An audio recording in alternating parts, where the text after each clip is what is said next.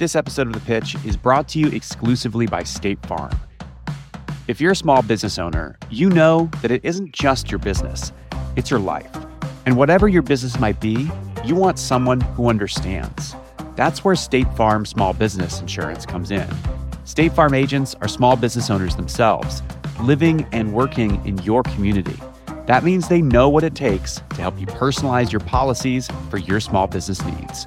Like a good neighbor, State Farm is there. Talk to your local agent today. We're the moonshot company you've been looking for. You either believe in us or don't. You can get caught up in the details or you can understand that we're going to solve these problems. Andrea Madho wants to revolutionize the way high-end clothes are made. She says her company, Lab 141, will be the biggest shakeup to the antiquated fashion industry in a century. And she plans to change everything by making fancy clothes available to a lot of people who just can't wear them right now. But moonshots are called moonshots for a reason. So Andrea will have to convince the investors that her startup is more than just a shot in the dark. From Gimlet, this is The Pitch. I'm Josh Muccio. Today's investors are... I'm Phil Nadell. Phil built companies that sold for hundreds of millions of dollars. Now he manages Forefront Venture Partners, one of the largest syndicates on AngelList. I'm Soraya Darabi. Soraya is a founding partner at Trailmix Ventures, and she invested in a little startup you may have heard of called Gimlet. I'm Michael Hyatt. Michael built and sold 2 software companies for over $500 million. And now he invests for himself. I'm Sarah Downey. Sarah's a partner at Accomplice, where they've invested $600 million in over 200 startups so far. One example, a company called DraftKings. I'm Charles Hudson. Charles started Precursor Ventures, where he's invested $20 million in over 100 startups to date.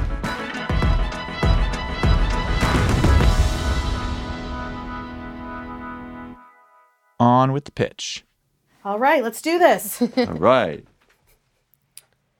A few years ago, I went to a shopping mall. I had money burning a hole in my pocket. I wanted to buy a trench coat from one of those fancy British brands. I walked in excited and I walked out with nothing. That day, I went to dozens of stores at that mall, and I couldn't give my money away, and retailers are in the business of taking money. And it turns out that I'm too short and too fat for luxury fashion. But I'm 5 feet tall, which means I'm petite, which is 50% of all American women. I'm also size 18, which means I'm 67% of all American women because I'm plus.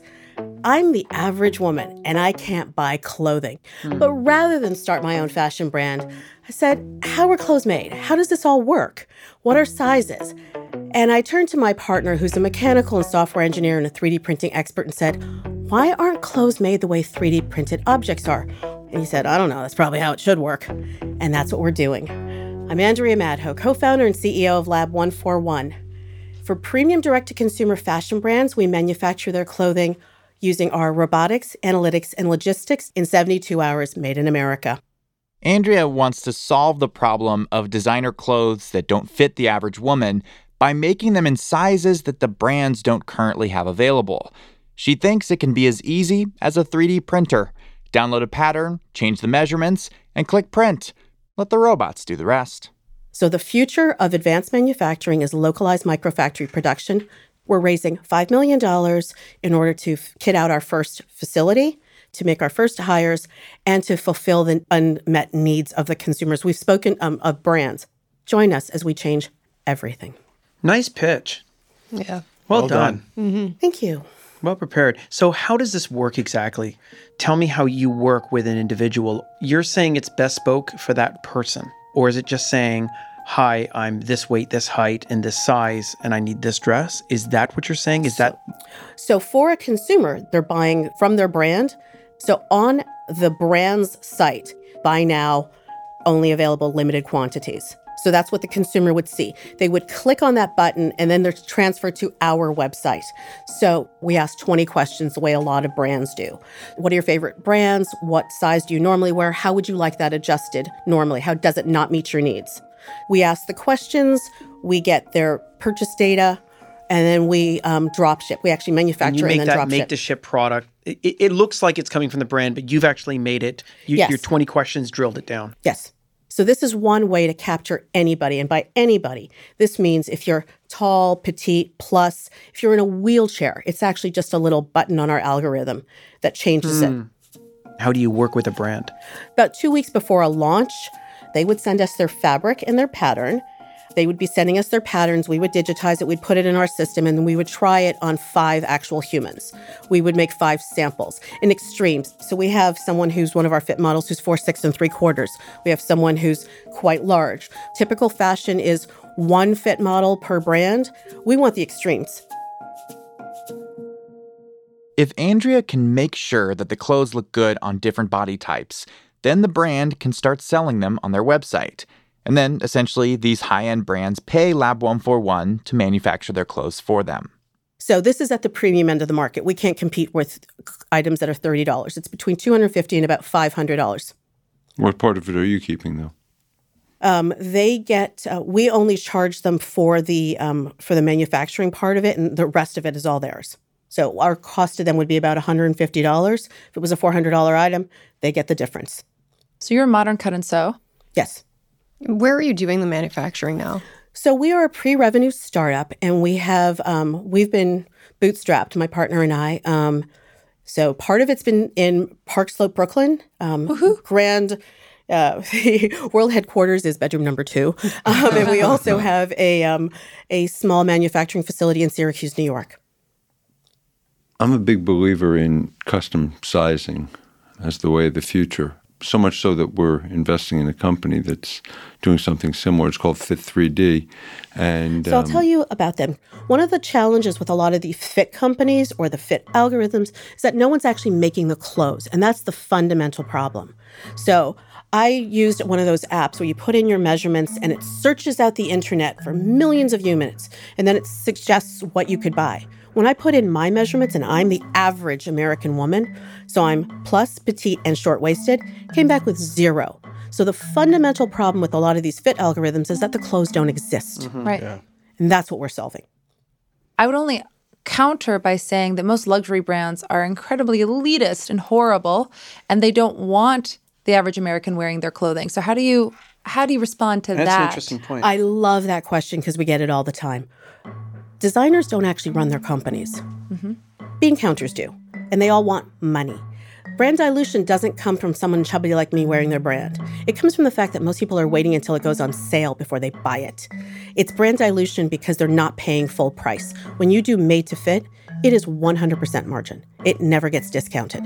And that's the dilution that no one really wants to talk about, and that's what we That's a good solve. point. And there's no returns? So returns are, that's on the brand. We're a manufacturer. So if there's a manufacturing flaw, we will take that. It's up to the brand to decide how they want to deal with their customer. Don't you see a conundrum, though, between what you're saying and how big your market is and then the target you have to go after? You say that, look, it's an $80 billion market, all these plus-size people, different body shapes, and look, most Americans cannot afford any of the type of the clothes you're talking about. So you could only, if you even could do this, and let's say you can, you're in a bracket that people can't afford. 0.1% of luxury clothes are available to the 67% of American women. There are people, Oprah can't buy off the rack. There are lots I think Oprah can buy anything she wants, but most Americans don't spend $400 on an but the item ones of who clothes. can don't have access to it. Yeah, but do you think that's an $80 billion market? It's very hard to quantify what can't be assessed. That's what I'm saying. So quantifiable data is what we ultimately are. So for brands who want to redeploy their inventory, we can tell them where their missed opportunity is. What Andrea means by missed opportunity is right now brands have no idea how many customers they're losing out on because they don't sell clothes in sizes that fit.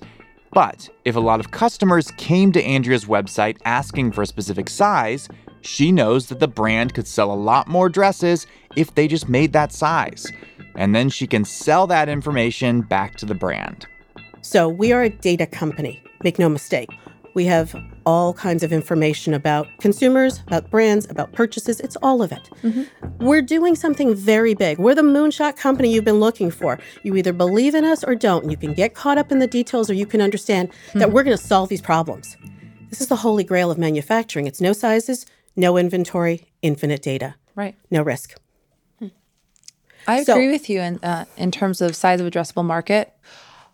But I think there's a difference between the Stitch Fixes of the world, the D&Cos that are addressing a fuller-sized woman who just wants convenience and wants to step away from the shame of being in a dressing room and trying on products that weren't made for her, and a product that takes, I'm counting 4 steps to check out, to actually convert that same woman with a high intent to purchase to get to the finish line. And the finish line, of course, is dollars spent. Right. There's a lot of steps in this process. And then once they do spend those dollars, then on the other side of the marketplace, we have a hardware business that you mentioned doesn't take inventory, but I'm thinking of those materials that are sent from the brands as inventory. You have to hold that somewhere and keep it very, very organized before reshipping it back to them. So this is a multifaceted enterprise. Clearly. This is a huge market, and it's very complicated, and everyone asks, why has no one gone in there? Most brands don't make their own clothes. They're all made by other factories, overseas or domestically. And that innovation, there's no incentive for those existing manufacturers to innovate. It's because there's low-cost sewing, so there's no need to innovate. And we did. So there are lots and lots of moving pieces. But we're going to solve them because we have to, because this is why we exist. This is my purpose. She wants investors to buy into her big picture. But in this pitch, the devil is in the details. Andrea is tackling a lot all at once, between working with brands and manufacturing and collecting data and the logistics of shipping clothes. When we come back, the investors start to pull at the seams of Lab 141, and some of those seams start to unravel.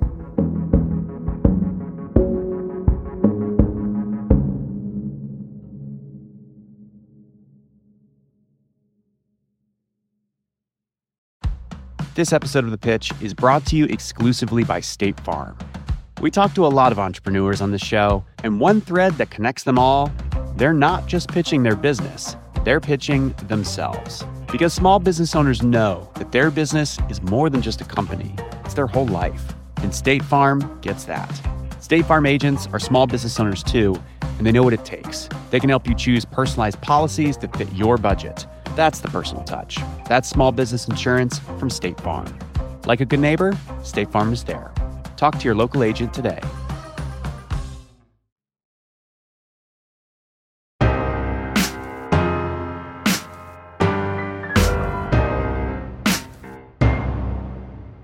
Welcome back.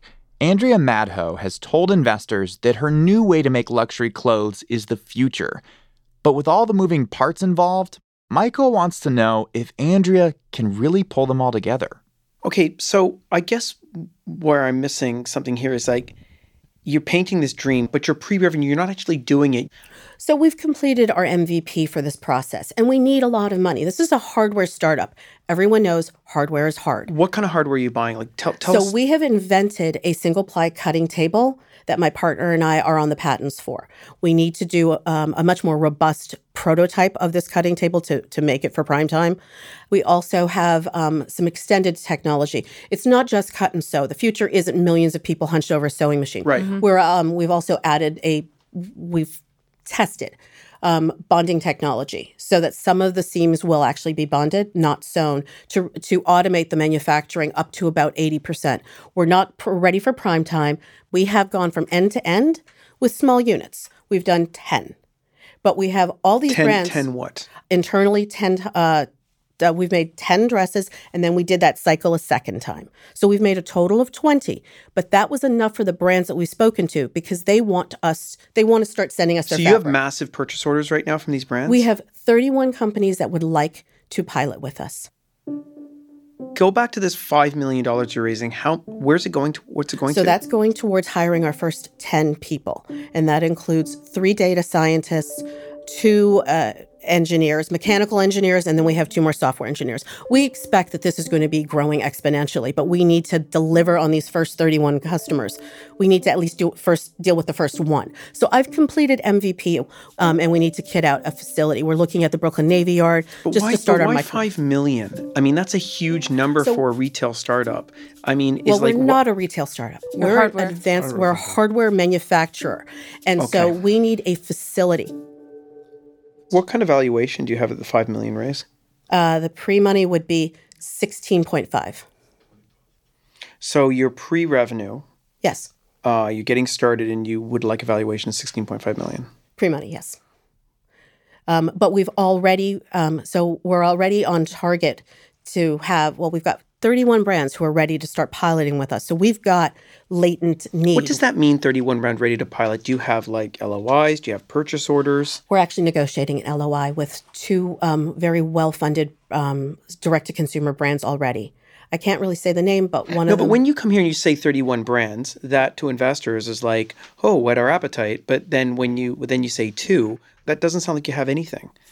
If I go out and I say, look, I'm going to start this company, would you like to maybe pilot? Yeah, sure, maybe we'll pilot. But it's the big difference between saying we're worth $16.5 million already because we have 31 companies ready to pilot. But when I prod it, they're kind of these verbal non-committals. Unfortunately, we weren't in a position up until last week to follow through on our pilots. Now that we have completed and tested our algorithms and made dresses and put them on humans, I feel comfortable to do that. But we also know that there is the buy-in. The brands themselves that we've spoken to have these problems. They don't have solutions, and we're the first ones that have come to them and said, we've got a possible way out for you, because the way that the business has worked isn't working going forward. I see your...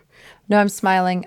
It sounds genius, but it's also very hypothetical. And what we're trying to do is very big. We've been waiting as long as possible, and we've de-risked some of this by bootstrapping. But we need money to go forward to that next level. Yes, there's nothing but data coming. This market is huge, and we're the first company in this space. So you either believe what we're saying, that there's an opportunity, or you don't. What did you do before this, and your partner as well? So I'm a former Wall Street broker. So I used to raise money for a living. 500 cold calls a day, old school. So I know how to raise money. Mm-hmm. And then I used to do high-tech public relations, and then I was a business development consultant. So raise money, get publicity, grow businesses. That's my background. I mean, you're asking 3 questions. Am I the person to do this? Is this a problem? And is this a big enough market? And the answer is yes. So we just know making one thing to fit each person is the future. Mm-hmm. And that's what we're doing. Andrea, you're very confident, very persuasive, and eloquent.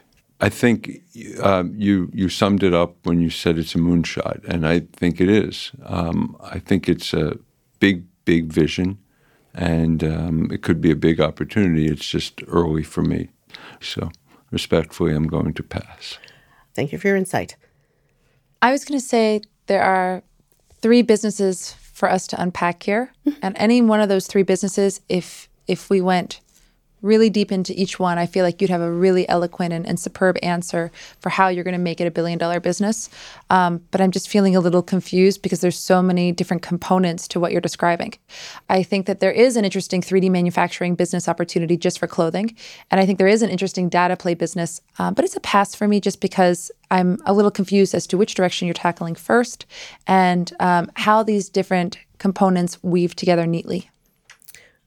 Thank you for your insight and your decision-making process. I don't necessarily agree with you, but I appreciate it. Well, I love being wrong because that means you're successful. A lot of people use that example of Henry Ford. If we had asked consumers what they wanted, they would have asked for a faster horse. Mm-hmm. We feel like we've invented the jet plane.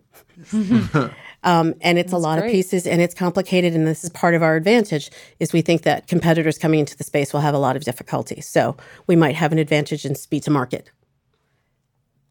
I think for me, this one's a pass, and it was hard because I liked a lot of what I heard. I think there's an opportunity here. Part of me feels like if you had told me you were raising 1.5 from investors at a lower valuation, I think that would have been an easier thing for me to digest, just given the open questions. And I actually think most of the things you said, I actually believe they're going to pan out the way that you said. It's just for a $5 million infusion, I generally need to see more. But we do a lot, about 10% of our investments are in hardware, and you can't really do much in hardware for less than $5 million. So it's a little bit of a chicken and egg, and I'm sympathetic to that. But I would have liked to see a little bit more for a check of that size. And I appreciate that. I mean, I think my advice to you would be, like, you're onto something. I would just narrow down on exactly what you can do to simplify. Because I think a common thread among us even is that we're struggling with what is core to this. So it's a pass for me, but I wish you the best, and you are such a strong spokesperson. Thank you. So I think that what is compelling about this is you, because you are such a good salesperson and you know it. I'm just going to be a bit more candid. I think that your math is really off and you're way too early. 16.5 makes no sense. I don't think the business model makes a lot of sense. I don't think where you are with the 31 brands make a lot of sense. I think that you've outlined a problem which is real and huge. But I've actually rarely ever seen anybody come in with this kind of valuation and be at the kind of stage you are, which is kind of not really proven out yet.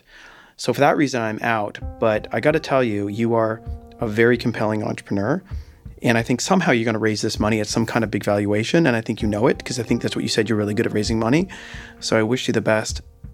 Thank you. Thank you very much for all of you giving me your insight and kind of believing parts of it.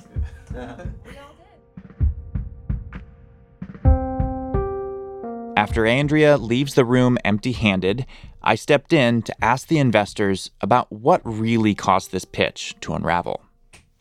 I didn't get it at all. Yeah. I mean, am I wrong? There's no equipment yet. There's no proof in the pudding. There's no real work through. It sounds good, but when you dig into it, I don't know. I get frustrated when I feel like it's so salesmanship. It's lack of, well, I think being credible. Part of what makes someone a good salesperson is they can sell you things that you don't need or that don't exist. And I think a lot of that didn't exist. So my question to you is, I think I'm understanding what's complicated about the business, but it feels like to me, in order to solve all of those problems, you need to be tackling all three, right? To be the manufacturer, to get the data, to partner with all of these brands. That's how you solve all three of the problems. I don't know, can you build this business and just build one of them? Like, isn't that what makes it a big opportunity, is that she's tackling all of them? Like, couldn't the brands collect the data on their own users? Like, why? It seems like the manufacturing piece is the part that I'm struggling with, because there's so much complexity in like returns and construction of garments and sending things back and forth. And then you have the data piece. Like, those two things alone are so separate. I mean, I have no idea how to do this, of course. Like, it's easier to poke holes in something that somebody's presenting to you than to solve it yourself. I don't claim to have the answers, but I just don't think that's the answer.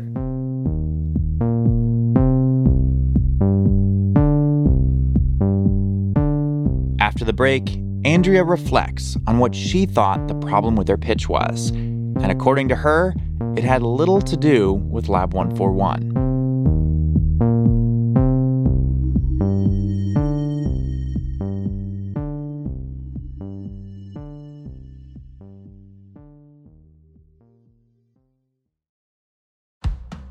This episode of The Pitch is brought to you exclusively by State Farm.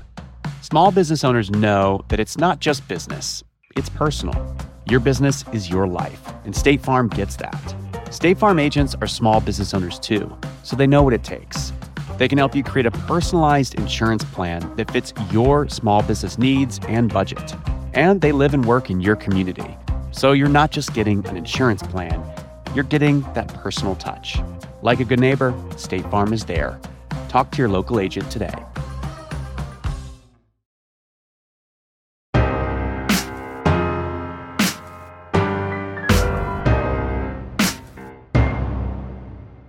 Welcome back. A few months after her pitch, Andrea came back to our studios to chat. She told us that she managed to raise $75K from friends and family, and that none of that was from venture capitalists. But according to her, something even more exciting was in the works.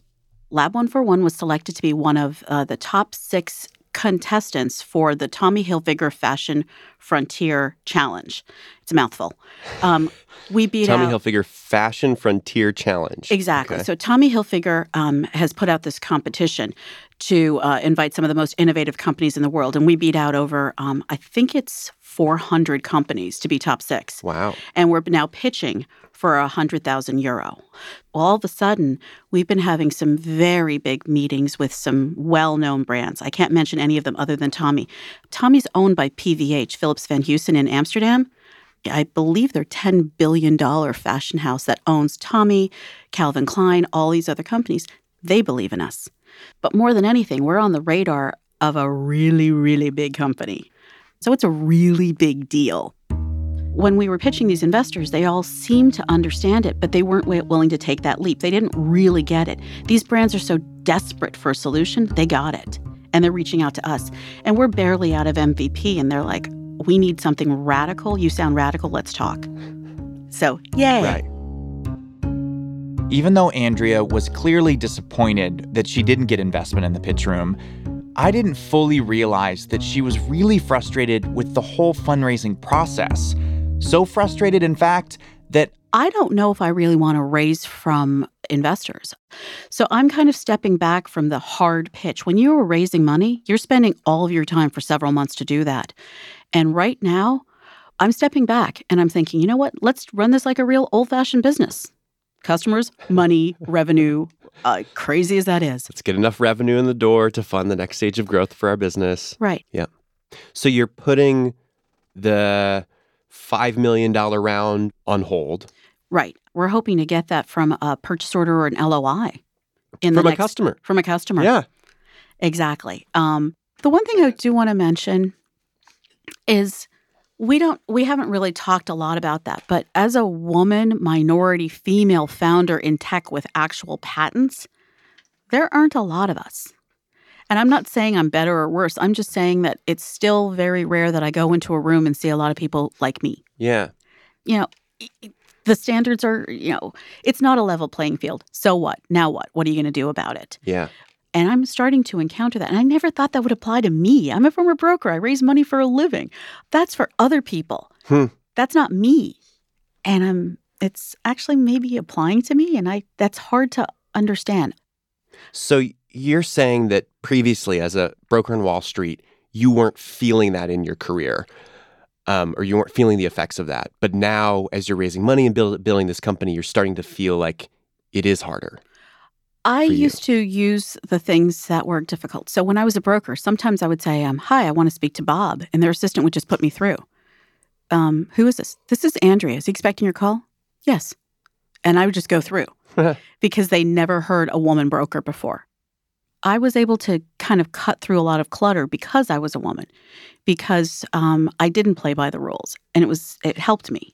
But now I don't find that it's helping me. And that's why I didn't think it was going to be so hard. It might be hard for you, but it's not going to be hard for me. Yeah. And it's hard. You thought you were exempt from that. Yeah. One of the things that's happened is I go to a lot of events that only have female investors or investors that are specifically looking for female-founded companies. And this is a good thing. But I also don't like segregated investors. I want bro money too. I want all of it.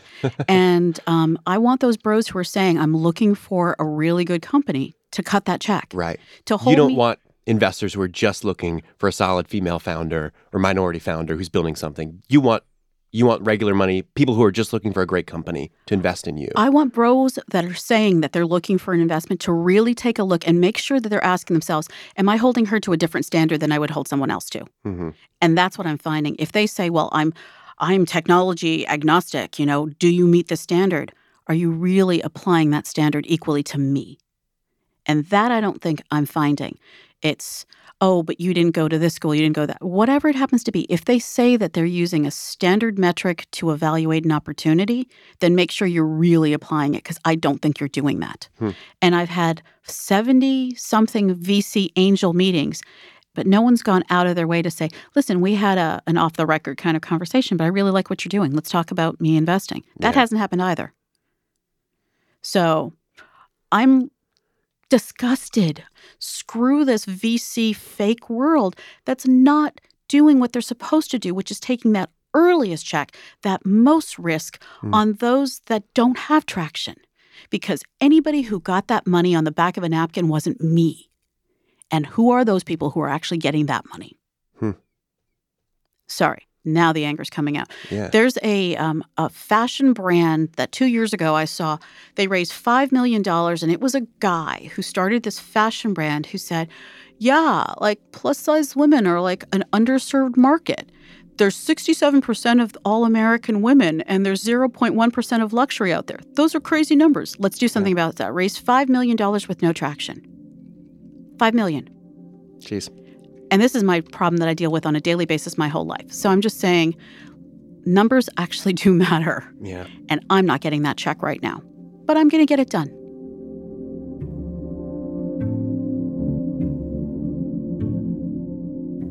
To the investors, they're just trying to make deals. And maybe they're taking each individual pitch at face value when they hear it. But when you look at the numbers, they tell a different story. Only 2.2% of the $130 billion in venture dollars last year went to female founders. Now, let's think about this for 1 second. About half the population is getting 2.2% of all investment dollars. That just doesn't add up. And it's hard enough to be told no over and over again. We can all relate to that. But what changes in venture capital would it take for Andrea to feel that a no was just a no to Lab 141 instead of a no to her?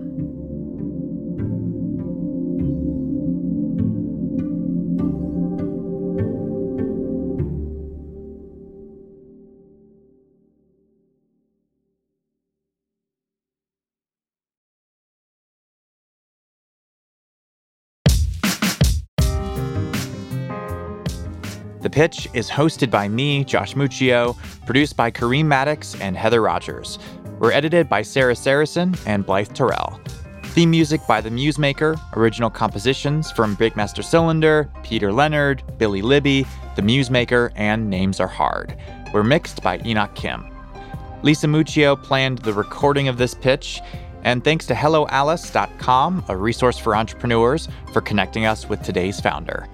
And here's a quick disclaimer, no offer to invest is being made to or solicited from the listening audience on today's show. You can follow The Pitch on Spotify and listen for free, or find new episodes wherever you listen. Thank you so much for listening. We'll be back in 2 weeks on Wednesday, October 23rd. See you then.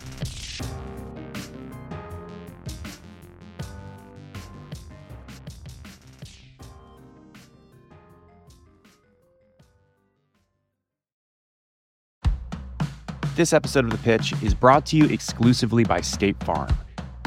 If you're a small business owner, you know that it isn't just your business, it's your life. And whatever your business might be, you want someone who understands. That's where State Farm Small Business Insurance comes in. State Farm agents are small business owners themselves, living and working in your community. That means they know what it takes to help you personalize your policies for your small business needs. Like a good neighbor, State Farm is there. Talk to your local agent today.